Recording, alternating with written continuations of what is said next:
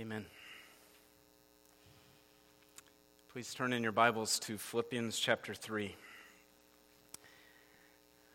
Philippians chapter 3, if you're using the black Bibles that are provided, that can be found on page 981.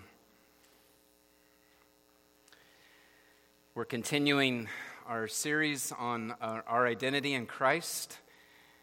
Again, we've been reminding ourselves that our identity needs to be rooted in our relationship with God through the Lord Jesus Christ, not in any worldly thing.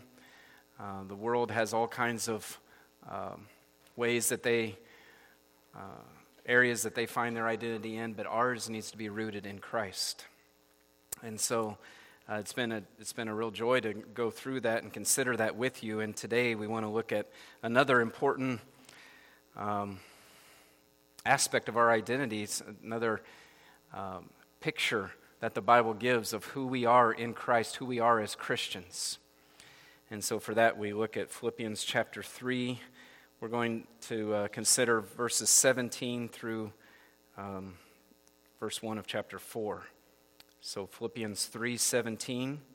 And if you're able, please stand for the reading of God's word. Please follow along as I read. Philippians 3:17. Brothers, join in imitating me and keep your eyes on those who walk according to the example you have in us.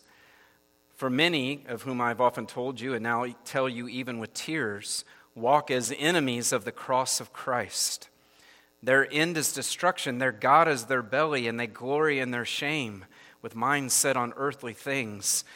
But our citizenship is in heaven, and from it we await a Savior, the Lord Jesus Christ, who will transform our lowly body to be like His glorious body, by the power that enables Him even to subject all things to Himself.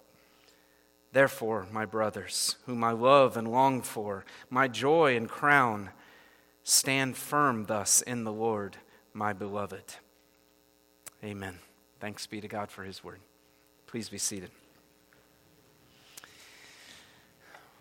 Well, do you have any guess on what, from that passage, what aspect of our identity we see there? It's pretty straightforward, isn't it? Of course, if you have the bulletin, you probably already see. We're citizens of heaven, right? As Christians, we are citizens of heaven. And think about identity. Think about what an important aspect of a person's identity is, how that is related to their citizenship, right? Your citizenship often shapes your values, your allegiances, your sense of belonging, and where your security lies. This is especially, as I was just thinking about earthly citizenship, all the things I just said that are tied to citizenship, the values and belonging and security, I think that's especially noticeable when you're living in a foreign land, right? Some of you have studied abroad or traveled overseas, and so you know what it's like to live in a land that is not your home. Even while living in another country, then your American citizenship impacts you, right? How you dress, your customs, your values, again, your sense of belonging and security are tied to the fact that you're a citizen of the U.S., right? If something starts to go terribly wrong where you are, you're going to be like, let me find an embassy, let me get back to the U.S. as fast as I can, right? Well, that's important for us to think about because even though we live in a foreign land, our identity is rooted in our citizenship. And that's important for us to remember because God's Word tells us that we are citizens of heaven and that we are strangers and aliens in this world. And so it's appropriate that Paul brings this up in the book of Philippians because Philippi was a Roman colony, and so though they didn't live in Italy, they were considered Roman citizens. So they knew what it was like to live in a different land, but yet have their citizenship somewhere else. And so this would have been very understandable and relatable for them. So as we seek to understand our identity in Christ, we want to focus this morning on the fact that Christians are citizens of heaven. And so obviously the key verse to that is verse 20. Look at it again, please. But our citizenship is in heaven, and from it we await a Savior, the Lord Jesus Christ. Our citizenship is in heaven. Notice that's in the present tense. In other words, this is a present reality for Christians. Yes, when we think of heaven, it's a place where Christians will go in the future. But what the Bible is saying is we are already citizens of heaven now. Every Christian is presently a citizen of heaven. And once again, I hope you see this flows out of our union with Christ. Where is Jesus right now? The Lord Jesus is risen, glorified, exalted. He's in heaven, right? He's reigning from the Father's right hand. And Ephesians 2 says that we too then, because of our union with Christ, we are already seated with Christ in heaven spiritually. A passage to jot down, I'll read it for you right now, is Ephesians chapter 2, verses 4 through 6. Of course, we're familiar with Ephesians 2, right? The first 3 verses talk about how by nature we're dead in our trespasses and sins and following the course of this world and under the power of the prince of the air. Verse 4, but God, being rich in mercy, because of the great love with which He loved us, even when we were dead in our trespasses, made us alive together with Christ. There's that union with Christ that we've talked about in previous weeks, that regeneration, but through the Holy Spirit. The Spirit unites us to Christ. Back to verse 5. Made us alive together with Christ. By grace you have been saved. Verse 6. And raised us up with Him and seated us with Him in the heavenly places in Christ Jesus. So again, I know there's a mystery to this, but as Christians, we are already citizens of heaven. We are united with Christ and we're already seated with Him in the heavenly places. So we're already positionally there. And again, just want to emphasize, this is a present reality. We are citizens of heaven. And so what does that mean? That means that this fallen world is no longer our home. This fallen world is no longer our home. God has graciously delivered us from the domain of darkness, Colossians 1 says, by the precious blood of Christ. Right? And so we've been united to Christ and we've been made members of His kingdom. And so that's kind of a similar thought when we think about being citizens of heaven. We're citizens of Christ's kingdom, of His heavenly kingdom, which will one day also be a physical kingdom, right? So yes, we still live in this fallen world, but we are no longer of this fallen world. That's why, again, the Bible calls us strangers and exiles in this world. We live here now, but we don't belong here. It's not our home. We belong to Christ, and we belong to His kingdom. Our citizenship is in heaven. That's what this passage is teaching. And that reality then should impact our lives. Right? The fact that we are citizens of heaven, the fact that we no longer belong to this fallen world, that should make a tangible difference in our lives now, because it's a reality now. And I want to list a few specific ways here in just a moment, a few tangible ways that should make a difference. But notice first the context here. Notice that Paul is stating this reality in the context of warning the Philippians about enemies of the cross. Right? So we started in verse 17, and let's look at that again. First, he encourages them to follow godly examples rather than being negatively influenced by these enemies of the cross. Verse 17, brothers, join in imitating me and keep your eyes on those who walk according to the example you have in us. Right? So follow godly examples. Why? Verse 18, for many of whom I've often told you and now tell you even with tears, walk as enemies of the cross of Christ. So there's danger out there. There's negative influences out there, he's saying. And so I want you to fix your eyes on godly examples. Don't be influenced negatively by these enemies of the cross. And then he goes on to describe them, verse 19. Their end is destruction. Their God is their belly, and they glory in their shame with minds set on earthly things. But our citizenship is in heaven. So you see, it's in that context that he's stating this reality of the Christian. We are citizens of heaven. And so we shouldn't be influenced by these enemies of the cross. And again, who are these people? Well, perhaps these enemies of the cross are people who are claiming to be believers. They obviously are people who are somehow in proximity with the church and trying to influence the church. But whoever they are, again, it's clear Paul is very concerned. He's deeply concerned that they are going to have a destructive influence on the believers there. It's something Paul's warned them about before when he was there starting the church, preaching the gospel. And now he says, I'm warning you, this danger is so real, it's so present. I'm warning you now, even with tears, through this letter, about these enemies of the cross. What is it about them that's so destructive and negatively influencing? Well, notice it says, these enemies of the cross deliberately indulge in sin, thereby denying all that the cross of Christ stands for, right? They've spurned the implications of Christ crucified for their daily living. You know, Jesus says, whoever would come after me, let him daily take up his cross and follow me, right? Let him deny himself and daily take up his cross and follow me. Well, these enemies of the cross, they're doing right the opposite. They're not denying themselves at all.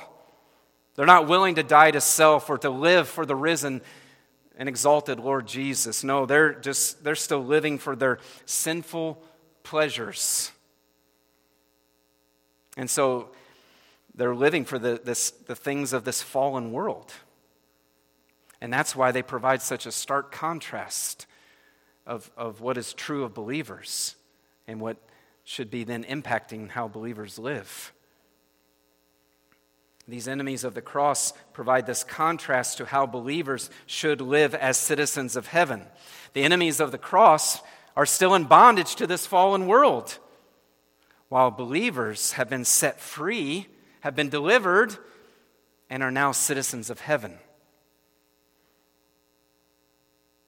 So let me share with you, I've been talking about how this truth should impact us, right? Well, let me share with you 3 ways in this message, and I'll go through these very quickly.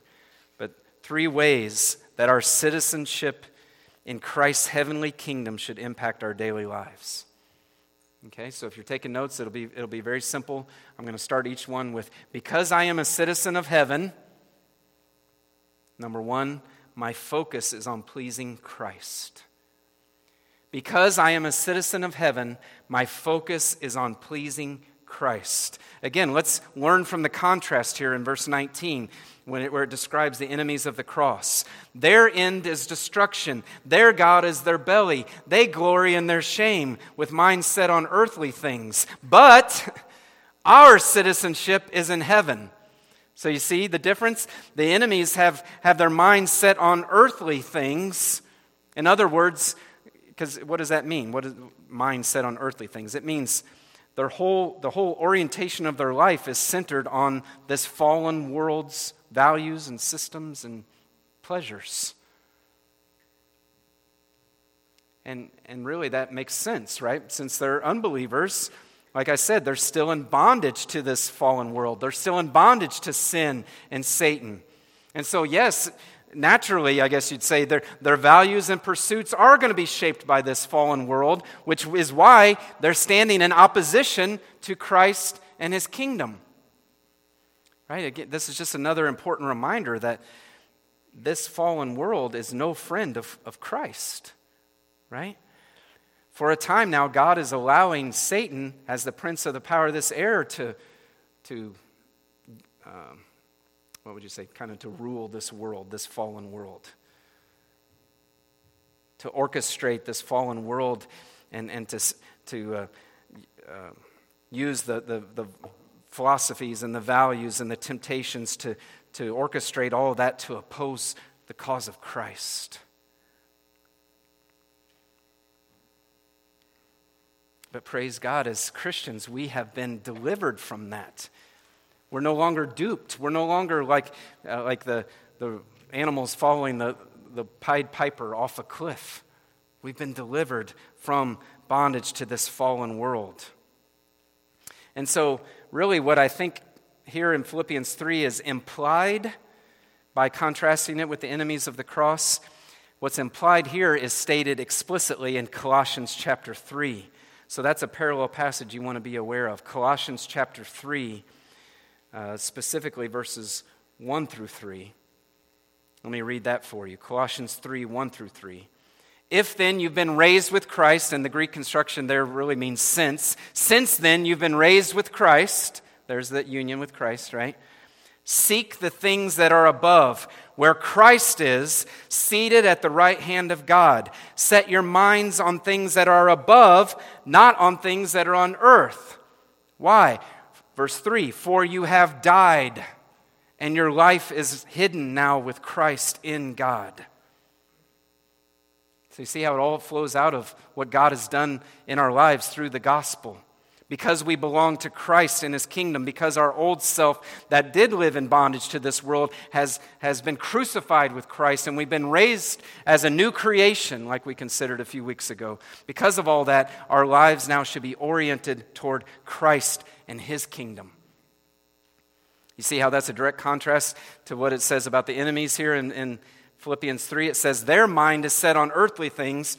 In Colossians 3, it says, set your minds on things that are above.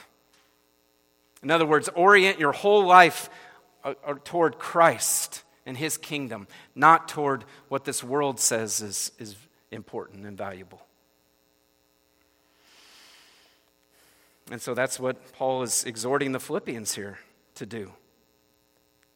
Don't be like the enemies of the cross whose God is their belly. No, you serve the Lord Jesus Christ now. He's your Lord, not your sinful desires. And so as a Christian today, please understand, you belong to Christ and His kingdom, and so your life should be oriented toward Christ.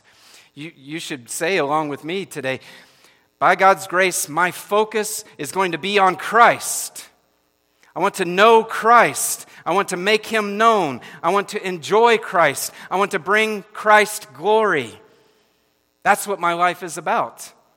And yes, I have to live down here in this world, and I have to do things. I have to work and provide, and that's fine. I can do all that by God's grace for the glory of God.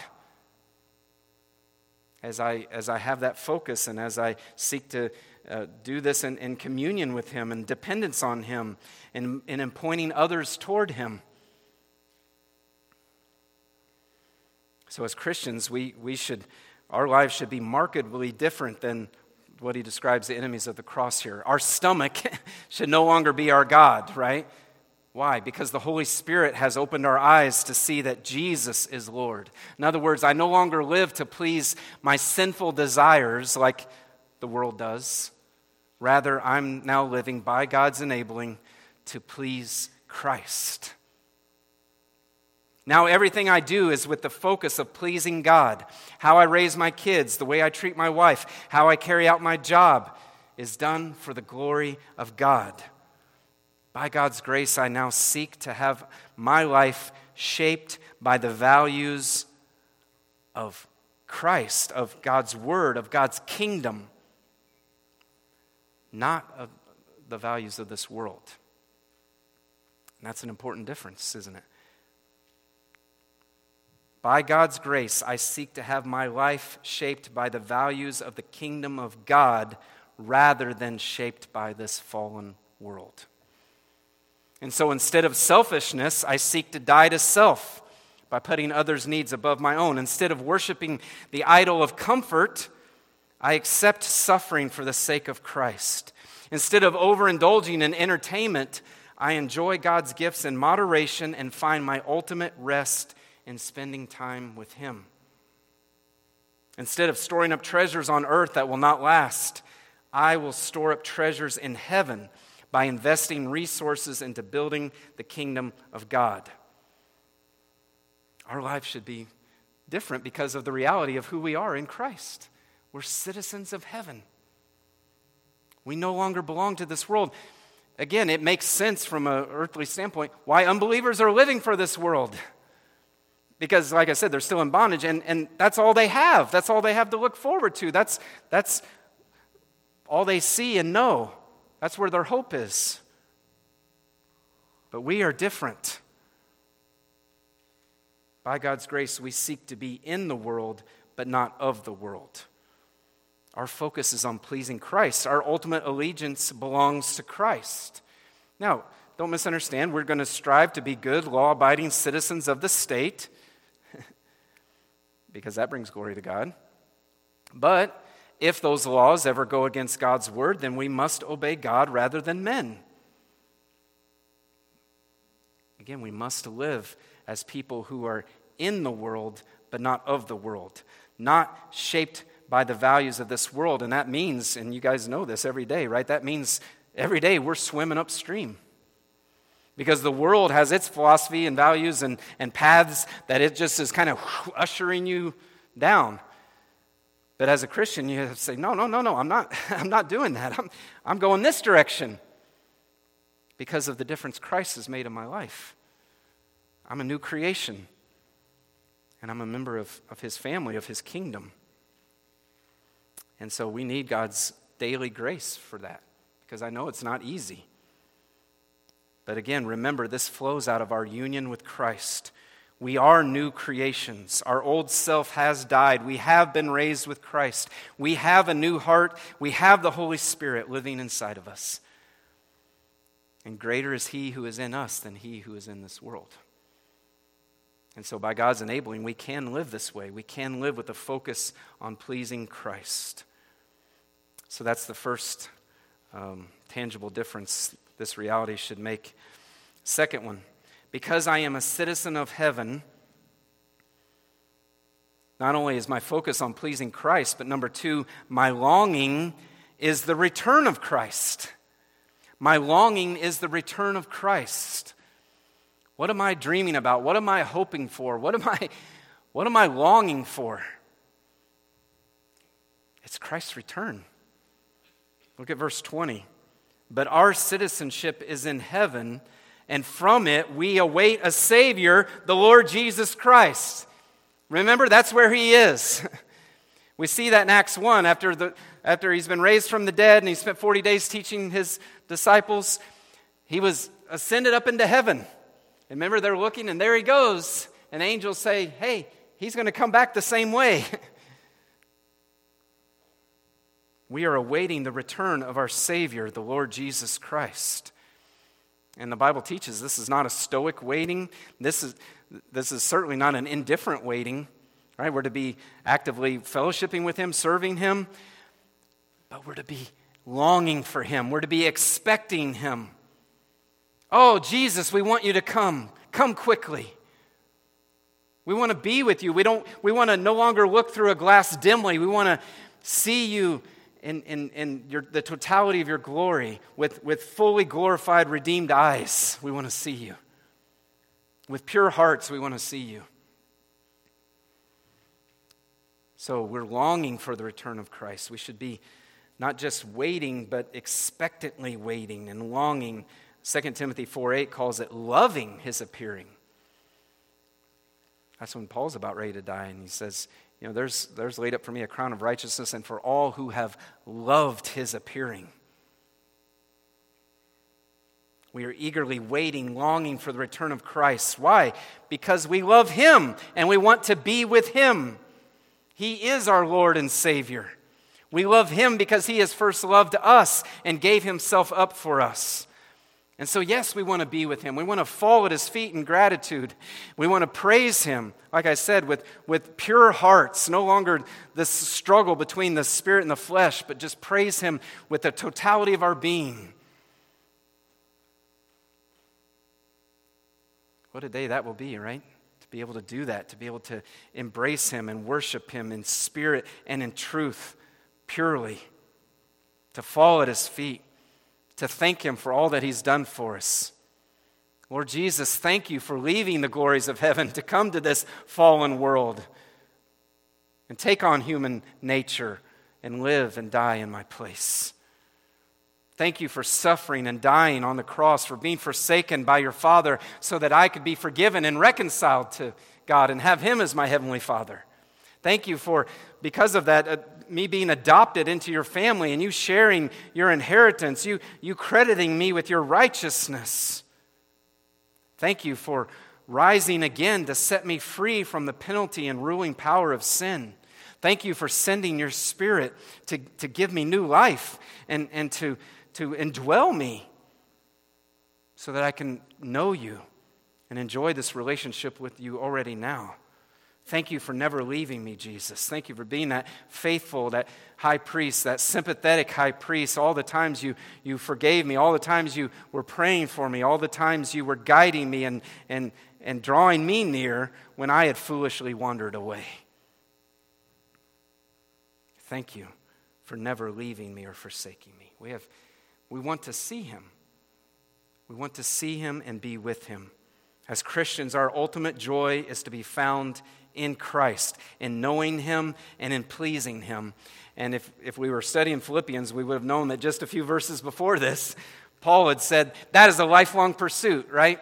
We're waiting for Jesus to come back, but while we're waiting, we get to know him now in increasing ways. And Paul is saying, I've considered everything else rubbish compared to the surpassing greatness of knowing Christ Jesus my Lord. And I'm pursuing it, and I know I haven't obtained it, but I'm going to keep pressing on by his grace to know him more. And so that should mark us because of who we are in Christ, that we're citizens of heaven. And I know we get distracted because of our remaining sin. And I know we get distracted because of the siren calls of this world. But praise God that his mercies are new every day. Our loving Father faithfully forgives us, gets us back on track, reminds us who we are in Christ, and helps us draw close to him and walk in the power of the Spirit as strangers in this world.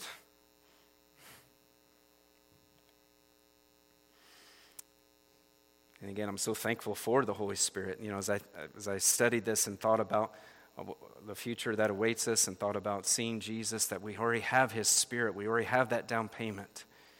And that means we have God's power in us to flee temptations and to pursue Christ. We already enjoy reconciliation with God. We already enjoy a real relationship with our Lord Jesus. And that makes us long for his return. And not only that, but God has given us, again, just thinking about how are we going to do this, right? How can we do this? God has given us the resources of who we are in Christ. He's given us other resources, habits of grace like the word, prayer, singing, the gatherings of the church, all to help cultivate our love for Christ, all to help grow us and live this truth out that we are strangers here. He gives us those, again, means of grace, habits of grace, to help us be in the world but not of the world. And so may we take full advantage of those. So, again, so far we've seen, because I'm a citizen of heaven, my focus is on pleasing Christ. My longing is the return of Christ. Thirdly and finally, I want to share with you today, because I'm a citizen of heaven, my hope is a glorious future with Christ. My hope is a glorious future with Christ. Again, I'll read verse 20. But our citizenship is in heaven, and from it we await a Savior, the Lord Jesus Christ. And here it is, 21, who will transform our lowly body to be like his glorious body by the power that enables him even to subject all things to himself. So this is a reality. This is a promise. Because of who we are in Christ, because we are a citizen of heaven, our hope is a glorious future with Christ. And again, when I say hope, I'm not using it like the world says hope, like, oh, this is something I would like, but I'm not real certain that it's going to take place, right? Like, man, I hope next winter is another wet winter like we had, like God blessed us with this year. Yeah, we long for that, but we have no certainty that's going to happen, right? No, the way the Bible uses the term hope is a certainty. It's a certainty of that which has been promised but has not yet been experienced. So it's rooted in the promises of God, and God doesn't lie. And so he has said, this is what your future entails, and one day you'll get to experience that. That's our hope. And God, through His Word, has promised a glorious future to all Christians, to all followers of Christ. And verse 21 reminds us of that. That when Jesus returns, we will be glorified. If we've died, our souls will have already been with Jesus in heaven, and they will come back with Him, and then our bodies will be raised from the dead, glorified, perfect bodies, united with our souls. If we're still alive, if Christ returns during our lifetimes, then we'll be instantly transformed, body and soul. Either way, we're going to be with Him forever in glorified bodies and souls. No more sin, no more weakness of any kind, no more sickness, no more death, no more giving in to temptations. We'll get to be with Him forever. And as Romans 8 reminds us, the Christ's return and the resurrection of believers, that's just the kickstart to Christ making all things new, bringing in the new heavens and the new earth. And so at His return, the Lord Jesus is going to eradicate all sin, create the new or bring in the new heavens and new earth. And so that's what our future is. We're going to live with Jesus in a perfect place, in perfect bodies and souls forever. That's our glorious future. And it's certain. Why? Because of the finished work of Christ, because of the power of Christ, like this reminds us. That's what He's going to do. He will transform our lowly body to be like His glorious body by the power that enables Him even to subject all things to Himself. Christ has already won the victory. Because He lived, died, rose again, He defeated sin and death. And remember what the resurrected Jesus said, all authority in heaven and on earth has been given to me. And so by that power that enables Him even to subject all things to Himself, He will raise us, He will restore all things. Jesus has already powerfully defeated sin, death, and Satan through His death and resurrection. And Ephesians 1 says that God has powerfully raised Him and exalted Him far above all other rule, authority, dominion, and power. He's at the highest place. And so that's another reality that we need to remember. All things have been put in subjection to Christ already. Though Hebrews 2 is honest about it, right? Hebrews 2 says, it doesn't seem like it right now, does it? When we look around in this fallen world, it doesn't seem like all things have been put in subjection to Him because we still presently deal with sin and evil. And so this is challenging for us as we seek to live this out. Like I said, as we seek to be in the world but not of the world. As we seek to be strangers in this fallen world that is opposed to Christ. It's a challenge because everything that we deal with every day from the world is anti-Christ. The image of God is distorted. The word of God is maligned. The commands of God are broken. And the Son of God, the Savior that God has sent, is rejected. But we have the promises of God. We have the truth of God. That Christ has won the victory. That He is making all things new even now through the gospel.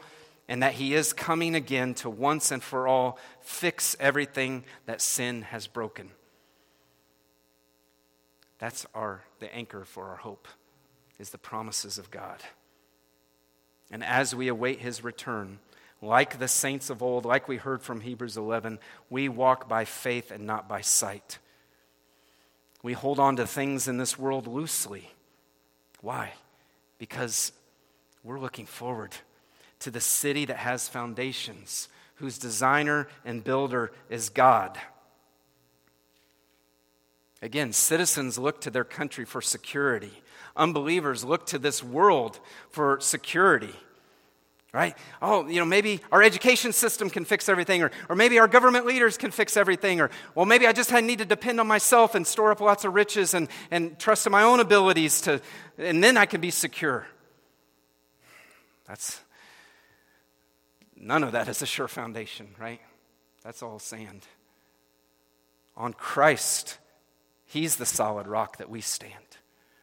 Our security is in Christ. Our hope and security is in the finished work of Christ. What a joy, what peace that brings, loved ones, right? That our security is not found in ourselves, that our security is not found in this fallen world, that our security is found in Christ, in the power, promises, and finished work of Christ. So may that encourage you today. And if you're here without Christ, I pray that God is speaking to you through His Word, and that you'll see that you need a hope. You need a belonging. That by nature you belong to this fallen world, but belonging to this fallen world leads you down the path of destruction. That's what he says here in verse 19, doesn't he? About the enemies of the cross. Their end is destruction. Broad is the path that leads to destruction, the Bible says. But in Christ, through faith in Christ, He will deliver you out of this world. He will place you in His kingdom. You'll become a citizen of heaven, and then you'll have a sure hope. And you'll have that peace and security of knowing that you belong to Christ and that He's coming back for you. So may you turn from your sins and trust in Him if you've not done that today. And as we prepare to take the Lord's Supper, believers, the Lord's Supper is a great time for us to remember the finished work of Christ, and it's also a time for us to examine our lives and confess sin.